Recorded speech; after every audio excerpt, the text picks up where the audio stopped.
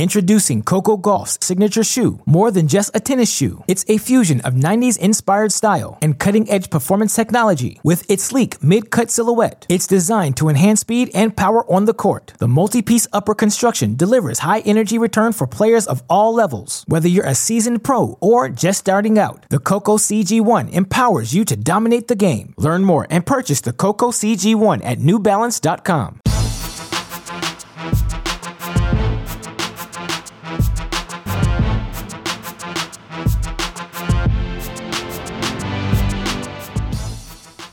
Welcome to the Mini Break, your daily podcast for the biggest storylines, results, and controversies from the tennis world. Today is Friday, November 13th. A bunch of familiar faces finding success down the home stretch of these 2020 ATP and WTA seasons. Of course, you look at the women's action this week, the final tournament of the year going on in Linz, and it's going to feature three of the top four seeds in the event. Aryna Sabalenka, last week's champion in Ostrava 2 weeks ago, whenever it was. Of course, Elisa Mertens, the 2020 WTA wins leader on the season, Ekaterina Alexandrova, who's been so consistent throughout this year as well. All three of them making the semifinal round, straight set victories in the quarterfinals. We'll talk about those matches, hear from them as well in this podcast. Of course, we got to talk about the action in Sofia as well, as the Sin Man, Jannik Sinner, becomes the first player born in 2001 to reach an ATP final. Of course, we'll talk about how he got there, who he's going to match up with in Saturday's championship round. Talk a little bit about the challenger action going on this week as well. But of course, the reason we're able to do this day in, day out here at Cracked Racquets, because of the support we get from you phenomenal listeners. And seriously, we are so grateful that you keep tuning in, day out. We are so grateful for our Patreon family who supports our content, whether that be our Deciding Point series, whether that be all of the college tennis things we like to do. Again, we are so thankful to have a group that we know will support us no matter what we are trying to do. If you would like to join our Patreon family, you can find that link on our website, crackedrackets.com. Of course, the other reason we are able to do this because of the support we get from our friends at Midwest Sports and AeroBar, and I say this every day, but I mean it. If you're looking good, if you're feeling good, you are going to play better tennis on the court. It's just a fact. And if you turn to our friends at Midwest Sports and AeroBar, it's going to be that much easier to do so. You go to MidwestSports.com, you're going to find anything you need from a tennis equipment standpoint. Use our promo code CR15. You'll get 15% off your order, free 2-day shipping on all orders exceeding $75. Best of all, that free can of Wilson Extra Duty tennis balls. You'll let them know we sent you there as well. MidwestSports.com. The promo code is CR15. Of course, for the only tennis-specific energy bar in the business, go check out our friends at AeroBar. More potassium than a banana, delicious cinnamon, honey, oat, and chocolate chip flavor. And of course, it comes with our Getting to the Point podcast series, where this week we had James Blake on the show. Of course, it is always great when we can get a guest of that magnitude. The way you can support our friends at AeroBar, going to aerobar.com, picking up a case of AeroBars, using that promo code CRACKED15 to get 15% off your order. And again, letting them know that we sent you there. Look good, feel good, play good. Midwest Sports, AeroBar, Cracked Racquets. Now, with that in mind, let's talk about Friday's matches. And again, not going to be the longest podcast today because I would say the majority of these matches ended in straight sets. But let's start with the action in Linz, where we had four straight set quarterfinal matches, all still high quality tennis, but simply put, the good players, the top seeds, are looking really, really good thus far in Linz. Let's start.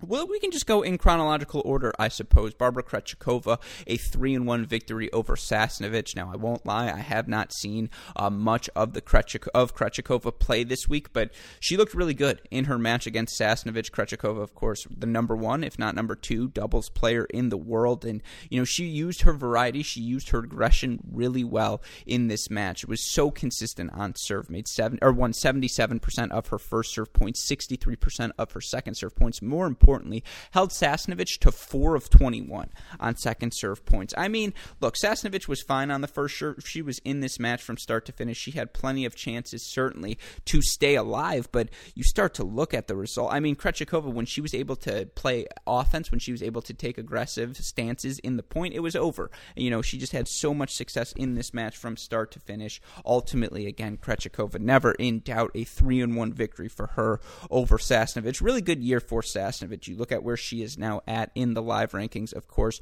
she has been ranked as high as number 30 in the world, but she is back inside the top 100, which again, given all the uncertainty heading into 2021 for Sasnovich, that is where you want to be, on the right path. Certainly looked good this week in Linz. Let's move now, though, to our next match, and of course, after this one, Ekaterina Alexandrova is yet to drop a set this week in Linz. 2-1 victory over Nadia Podoroska, and simply put, Alexandrova's ability to take the ball early in this match and go down the line, change direction on Podoroska, keep her on her back foot, that was the difference in this match. And, Podoroska, she's a really nice athlete. She plays some, again, really, really high level of tennis all year long. She's something like 43-8 on the years where she finished. She goes from outside the top 200 to inside the top 50, which again, as a 23-year-old, that is a successful season no matter what your standards are. But she just couldn't do anything to disrupt the rhythm of Alexandrova in this match. And sure, Podoroska had plenty of chances. You look at the actual stats, it was a 2-1 match, but it's not as though Podoroska didn't have chances to win games, didn't create a couple of break points for herself. Just Alexandrova, it seemed like, was able to take control of the majority of the rallies. The stats reflect that fact. Alexandrova, 25 of 31 on first serve points, 36 of 51 overall on serve. She holds Podoroska to 10 of 29 on first serve points and 17 of 39 overall. So, Alexandrova was just able to take control of points. It seems like she did a really good job absorbing the spin of Podoroska, absorbing that heavy topspin, playing flat down the line, changing direction, taking time away. This was a phenomenal win for Alexandrova, who I think has her first top 50 win of the restarted 2020 season. And, she started out the year, I talked about this a little bit yesterday, in such good form, but clearly this was a step forward for her this season, and we actually got the chance to speak with our winner, talk a little bit about, again, what's working so well for her right now, the steps she has taken forward here this season. Westhoff, roll that clip, please. Congratulations on the win, Ekaterina. To follow up on these points, this year you started the year ranked 35. You're now inside the top 30, and I'm sure you're not focused on your ranking, but I'm curious, as you've continued to ascend, what do you think has been the biggest difference? What's the most difficult part about going from top 30 to even top 25? Honestly, I don't know. Maybe I just start thinking about the ranking and more like on my play in total. So just not think about the score and the ranking and everything else, and just stay more focused on every single point in the play. Mm-hmm. And maybe for you, I'm sure it's tough. For you moving into this off season, given the success you have had, what will be the things that you've noticed in your game you need to work on most to continue to rise in the rankings? I think I can change more in my game. I can be more consistent on the serve, on the return, forehand, backhand. Maybe going more to the net when it's needed. So sometimes I'm just waiting on the baseline when I need to go forward. And just I just want to be more consistent in total, like in every aspect of the game. Well, congratulations on the win. It was just an excellent performance from Alexandrova, and she'll move on now to the semifinals to take on Elise Mertens. That will be a really fun match. I do, though, want to give all of you listeners a clip. We had the chance to speak with Podoroska. Obviously, this was her final match of the 2020 season. Such a step forward for her. She talked a little bit about that, what she's going to be working on moving into this off season. A lot of her success has come on the clay. I wanted to ask her how focused she will be on working on hard courts during this time before the action starts in Australia. Westhoff, let's roll the clip of that answer. I'm sure not the result you were looking for today, but for you, you got, a bunch of hard court repetitions in this season, whether it be early the year on the 25K level, here now on the indoors. I'm curious how much of your off-season training you've had success on clay will be hard court centric to, prepare you for the next few seasons? Sorry, can you repeat this again? Yeah, no, sorry about that. I'm just curious, how much training will you do on hard courts this offseason? You've had so much success on clay. Is that something you're going to be focused on? Yeah, of course. For Australia, we prepare the hard court season. I like to play on hard. My best results were in clay, but I really like to play hard too. Mm-hmm. And so moving into 2021, I know you still haven't thought about it, but what are the few things in your game you'll be looking to improve this offseason? I will try to improve my serve, my game at the net. I think that is very good, very important to finish the point. I will be focused on that, I think. It was a phenomenal season for Nadia Podoroska. Certainly one of the biggest winners of the restart here in 2020. Of course, semifinals of the French Open, something she will never forget, no matter how successful she is or isn't throughout the rest of her career. That's one of those defining moments, certainly. So a huge shout out to her on a fantastic step forward this season. But again, Alexandrova just too good today, 6-2, 6-1. It's going to be really fun to watch her match against Elisa Mertens. Mertens, her first straight set win of the week, 4-1 over Kudermetova. And I talked about this a little bit yesterday, but I think we saw it once again in this match. Mertens' ability to go off speed, to, elevate her ground strokes 12, 15, even sometimes 20 feet over the net, just to, sort of slow the match down, I suppose is the word I'm looking for, and give herself, I should say, some time to reset each and every point. It's really, really impressive, the level the variety of things she can do on court, and then she'll go short angles. She'll take that backhand early on the rise down the line. She can just do so many different things, and again, in her early opponents, Kudermetova, Zvonareva, Kalnina, she's playing players who want to take big rips, who want to go down the line, who want you to hit them the same ball so that they can find the rhythm and just eventually go, take time away from you and just go down the line, winner after winner after winner, get you on your back foot, and Mertens doesn't allow them to do that. She'll play slice as well. I just thought that she'll move forward. She's comfortable doing that. Her serve has gotten better and better throughout this tournament. In this match for Mertens, she, I think, had her best percentages thus far. Yeah, only made 47% of her first serves, which not great, Bob, not great, but I don't know why that's the accent I went with. Leave it in, Westhoff. Anyways, 21 of 26, though, on those first serve points, 15 of 29 on second serve points. Kudermetova under 50% on all of her service percentages. This was just a clean match from Elisa Mertens from start to finish. And, I actually got the chance to ask her, with all of the tennis she's played, how do her legs feel? She's a pro athlete, right? And certainly we hear all the time a semifinal loss of, they just played a bunch of tough matches beforehand. I just wanted to know, is there any truth to that fact? Do these players, how are these professional athletes feeling at the end of the season? Is there any rundown? Of course, I also wanted to ask her a little bit about her serve, how important that is. We have the clips from that conversation. So, of course, Westhoff, roll it. Lisa, congratulations on the victory.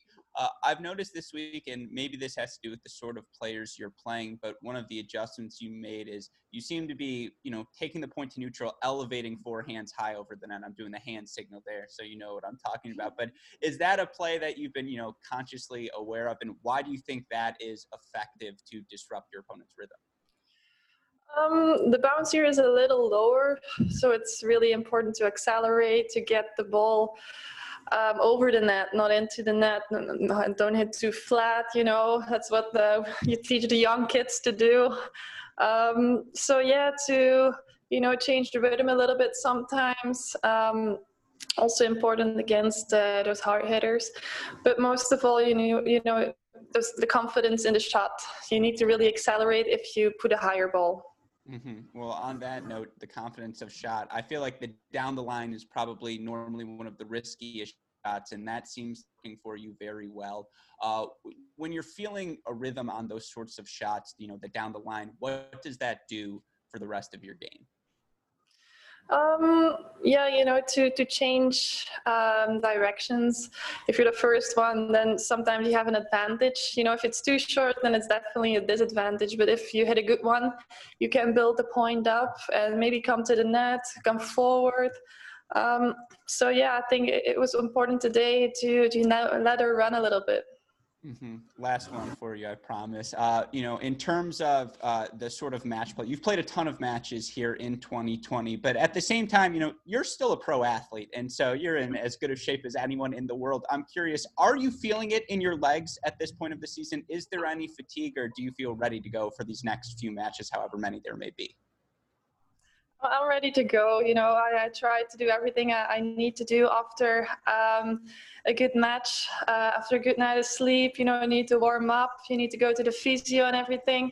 So it's just, be professional about it. And it's the last tournament of the year. So I'm going to give everything I still have. Yeah, well, congratulations. Good luck to you this week. Thank you. Introducing Coco Gauff's signature shoe, more than just a tennis shoe. It's a fusion of 90s inspired style and cutting-edge performance technology. With its sleek mid-cut silhouette, it's designed to enhance speed and power on the court. The multi-piece upper construction delivers high-energy return for players of all levels. Whether you're a seasoned pro or just starting out, the Coco CG1 empowers you to dominate the game. Learn more and purchase the Coco CG1 at NewBalance.com. Quick side note, a huge shout out to the WTA team for, all of the hard work they put in facilitating this access. Obviously, I am not currently in Austria. I don't know why that would be obvious to you. I suppose I could be recording this anywhere. Anyways, I am not currently in Austria, but their ability to facilitate all of this access over Zoom, make it that much easier for all of us to still stay in touch, to get the opportunities to speak with these players. It is awesome. So, we've had the chance to have Mertens on the show now, clips from Mertens, I should say, a couple of times. I know I have greatly appreciated the opportunity to speak with these players. A huge shout out to the WTA for allowing that to happen. Of course, someone else we've talked to a lot as we covered the action in Ostrava, Aryna Sabalenka, who just continues to look so outstanding on indoor hard court tennis, I should say. A 6-3, 3-3 victory for her after Océane Dodin forced to retire. I believe she rolled her ankle, and obviously wishing her a speedy and safe recovery. Sabalenka, of course, said as much as well in the post-match presser. But for Aryna Sabalenka, here's the numbers that stand out. 41 of 51 in terms of making her first serves. 8 aces, only 1 double fault. She wins 29 of those 41 first serve points. She's 34 of 51 overall on serve. She's taking advantage of the Dodin second serve, has 10 breakpoint chances, only manages to break twice, but that's good enough for her to be in the lead when this match, of course, ended. And I just think she looks so confident, and we've talked about her so much. So rather than hear my thoughts on her game, let's hear her thoughts on her game. Westhoff, roll it. Congrats on the win, Aryna. I just want to follow up to something you answered with Michael. Are you someone who will film of your opponent, watch a match, watch whatever you can find your hands on before you play them? Yeah, of course. I'm looking at the statist and trying to see what she's doing, like her best shots and her weak shots. And yeah, I'm just trying to kind of prepare myself for the match. I cannot go out there and to don't know what to expect from the opponent. That's going to be not easy to win then. No, definitely. I'm sure they're watching your film as well. Again, I talked about this a little bit yesterday. I think you've won something like 9 matches in a row now. And I'm just curious, could you walk us through what your routine has been for these matches? Is there something you've noticed in your preparation these past 2 weeks that has helped you get off to, the success on the court? I think if I play evening matches, I'm kind of relaxed on till the middle of the day and trying to not overthink about tennis, just maybe speak with my family, with my friends, and just a little chill time. And then when it's time closer to the match, I'm starting to prepare myself and trying to be really focused and do not spend my energy for something else. So yeah, and this has really helped me to be 100% on the matches. Mm-hmm. And I would love to hear what you're doing during chill time as well, but I'll save that for a different time. Today, you made 80% of your first serves, and obviously that helped you set up a lot of what you want to do with your ground strokes. I'm just curious, how important is that first serve to the effectiveness of your game? I mean, of course, I can play from the baseline, and I think I'm not the bad player. But if I serve really well, it's big advantage to me. So I think I have to work on my serve and make sure I can serve this well like every match. So because this is like big advantage to me, and I'm really enjoying playing when I serve well. It's easier to play when you make like aces, when like your first serve 80% in, and like you put the pressure on the opponent and you can feel it, and you're kind of confidence with yourself on the return games, because you know that you're serving well and it's nothing to afraid on your serve. So yeah, this is really important, and I think this is what I have to work on and make sure I can be that consistency in the next matches. I will quickly add one last thing on Sabalenka. Having had the chance to see her body language during these press conferences, she is someone who is very confident right now, very much enjoying her level of play, very much enjoying being out court. It's palpable, very much so. You can just tell she's having a lot of fun out there, and obviously when you're having fun, it's going to lead to better tennis. So shout out to her advancing to the semifinals. She tomorrow is going to have a really fun match against Barbara Krejcikova. Of course, Mertens versus Alexandrova should be really exciting as well. So the action heating up in our final WTA event of the year in Linz. Of course, in terms of the action in Sofia, was a semifinal Friday, which doesn't quite have the alliteration to make it sound that beautiful, but nevertheless produced some really fun tennis. You look at the action in Sofia, 1-3 set match of those two semifinal matches. You look at our two results on Friday. Let's start with the Sin Man, Jannik Sinner, 6-3, 7-5 victory over Adrian Mannarino. Of course, Adrian Mannarino coming off of that finals appearance in Nur Sultan. He's looked really good at these indoor hard court events of late. Just so consistent, right? Such a tough out for any opponent. And, you know, what's so impressive for Jannik Sinner in this match was just the ease with which he handled everything Mannarino seemed to throw at him. He didn't start getting angsty. He didn't start forcing backhands down the line or these aggressive strokes that might otherwise draw a Mannarino error or try to force his way to the net. No, he was patient. He waited for the ball to attack on. He was fine playing backhands cross court to the Mannarino forehand and, waiting until Mannarino played a ball in the center to open up the forehand for himself. When he got a forehand, he was more than comfortable playing inside in on the ad side or cross court while on the run on the deuce side. And he just played a really, really good match from start to finish. The stats, of course, reflecting that fact. You look here for Jannik Sinner. I mean, just an outstanding result from start to finish. Now, he probably wants that first serve percentage to be a little bit higher. Only 51% in this match, but he's 29 of 36 on first serve points, 19 of 35 on second serve points, saves all 3 break points he faced during the match, 2 for 2 on his break point chances. I mean, that's the efficiency of a 6-year, 7-year, 8-year veteran on tour. Jannik Sinner, 19 years old, of course, with this victory. And by the way, it was a really smart match from Mannarino, who played to the center of the court or to the Sinner backhand side, who made the match as physical as possible, but just too much firepower from Jannik Sinner in this one, who, again, becomes the first player born in 2001 to reach an ATP final. You look at some of the other names he joins, of course, Felix Auger-Aliassime, de Minaur, Tiafoe, Fritz, Coric, Kyrgios, the guys to do it since 1995. You go back a little bit further, you'll see names like Thiem, Dimitrov, Raonic, Nishikori, Delpo, Murray, Nadal, Berdych, Soderling, Verdasco. If Verdasco's your worst-case scenario, I think Jannik Sinner are going to be pretty happy. Obviously, he might at this point be pretty disappointed, but if you are told you're going to get Fernando Verdasco's career at age 19, you're probably pretty happy with that fact. Anyways, he joins that list of people, the first of his age group to make a final. Of course, he becomes one of the youngest players since, I believe, 2000 to reach an ATP final, the 20th youngest, or 21st youngest, if my math is correct. He does it at age 19.24. You look at the youngest player to do Hewitt. Rafa was 17.5 when he did it in Auckland. Nishikori is another name on this list. You see Federer, Murray, FAA, Roddick, Hewitt, de Minaur, Monfils, Robredo. Again, a lot of good names. Novak Djokovic, Stefanos Tsitsipas. A lot of good names. A lot of good company. Jannik Sinner has joined with his results here down the home stretch. And, if the ranking formula had not been adjusted, if it was the standard rankings used in every season that isn't, 2020, and we understand why the rankings were adjusted to protect those players who couldn't play right now, but under any other circumstance, Jannik Sinner would have been a top 20 player this season. You look at the amount of points he has accumulated on the year. In fact, Jannik Sinner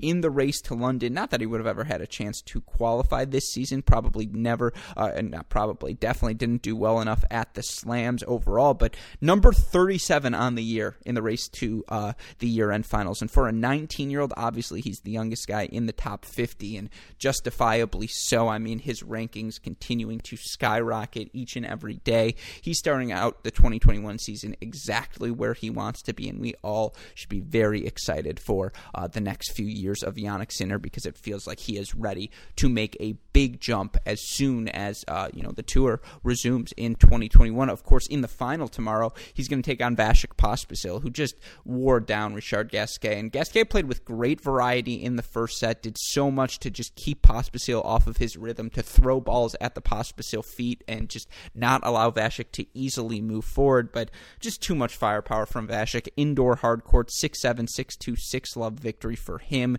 to advance to the final. He is still looking to win the first ATP title of his career, and I'm sure he likes his chances tomorrow against the Sin Man. Certainly he's got the weapons to take it to Jannik. I expect that match to go the distance. It should be a really, really fun one. And you look for Vasek Pospisil, again, quietly this year, really reestablished himself as a top 100, if not even better. Maybe you could argue top 50 player, certainly on the indoor hard courts. And with this result for Vasek Pospisil, he is now, I believe, comfortably back inside the top 100. In fact, you look for Pospisil, number 61 with these results. Top 60, you're going to get into pretty much every event. You should probably get into qualifying even at Masters events. So for Vasek Pospisil, 30 years old, he's going to enjoy a nice next, I think, 2, 3, 4 years inside the top 100, and particularly indoor hard court events. He will always continue to look dangerous. But that's your action in Sofia. Quickly, our note on the challenger level events in Bratislava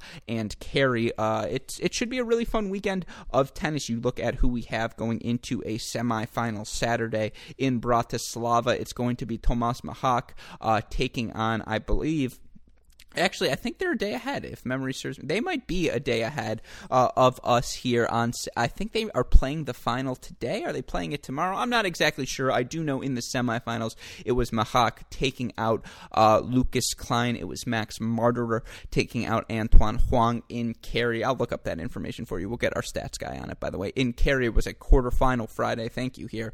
We had Kudla knocking out Dmitry Popko, Daniel Galan knocking out Chris Eubanks, Pranesh Gunneswaran 3 sets over Bellucci, and then former Ohio State standout Mikhail Torpegaard 6-2, 3-6, 7-5 over Brandon Nakashima. That match was absolutely delightful, folks. I don't know if any of you have had the chance to watch it yet. If not, livestream.com/ATP. You can find all of the replays, all of the fun details. You can also find YouTube highlights of this match as well. It was incredibly physical, and I mean, I would say for Brandon Nakashima, the one thing you take away from that match is you have to find a way to make points a little bit easier for yourself. And, for Brandon, he's just so solid off of both wings. He is never going to beat himself in a match. But at 19 years old, you come across someone who's very similar in Mikhail Torpegaard, who's got a little bit more juice on the backhand,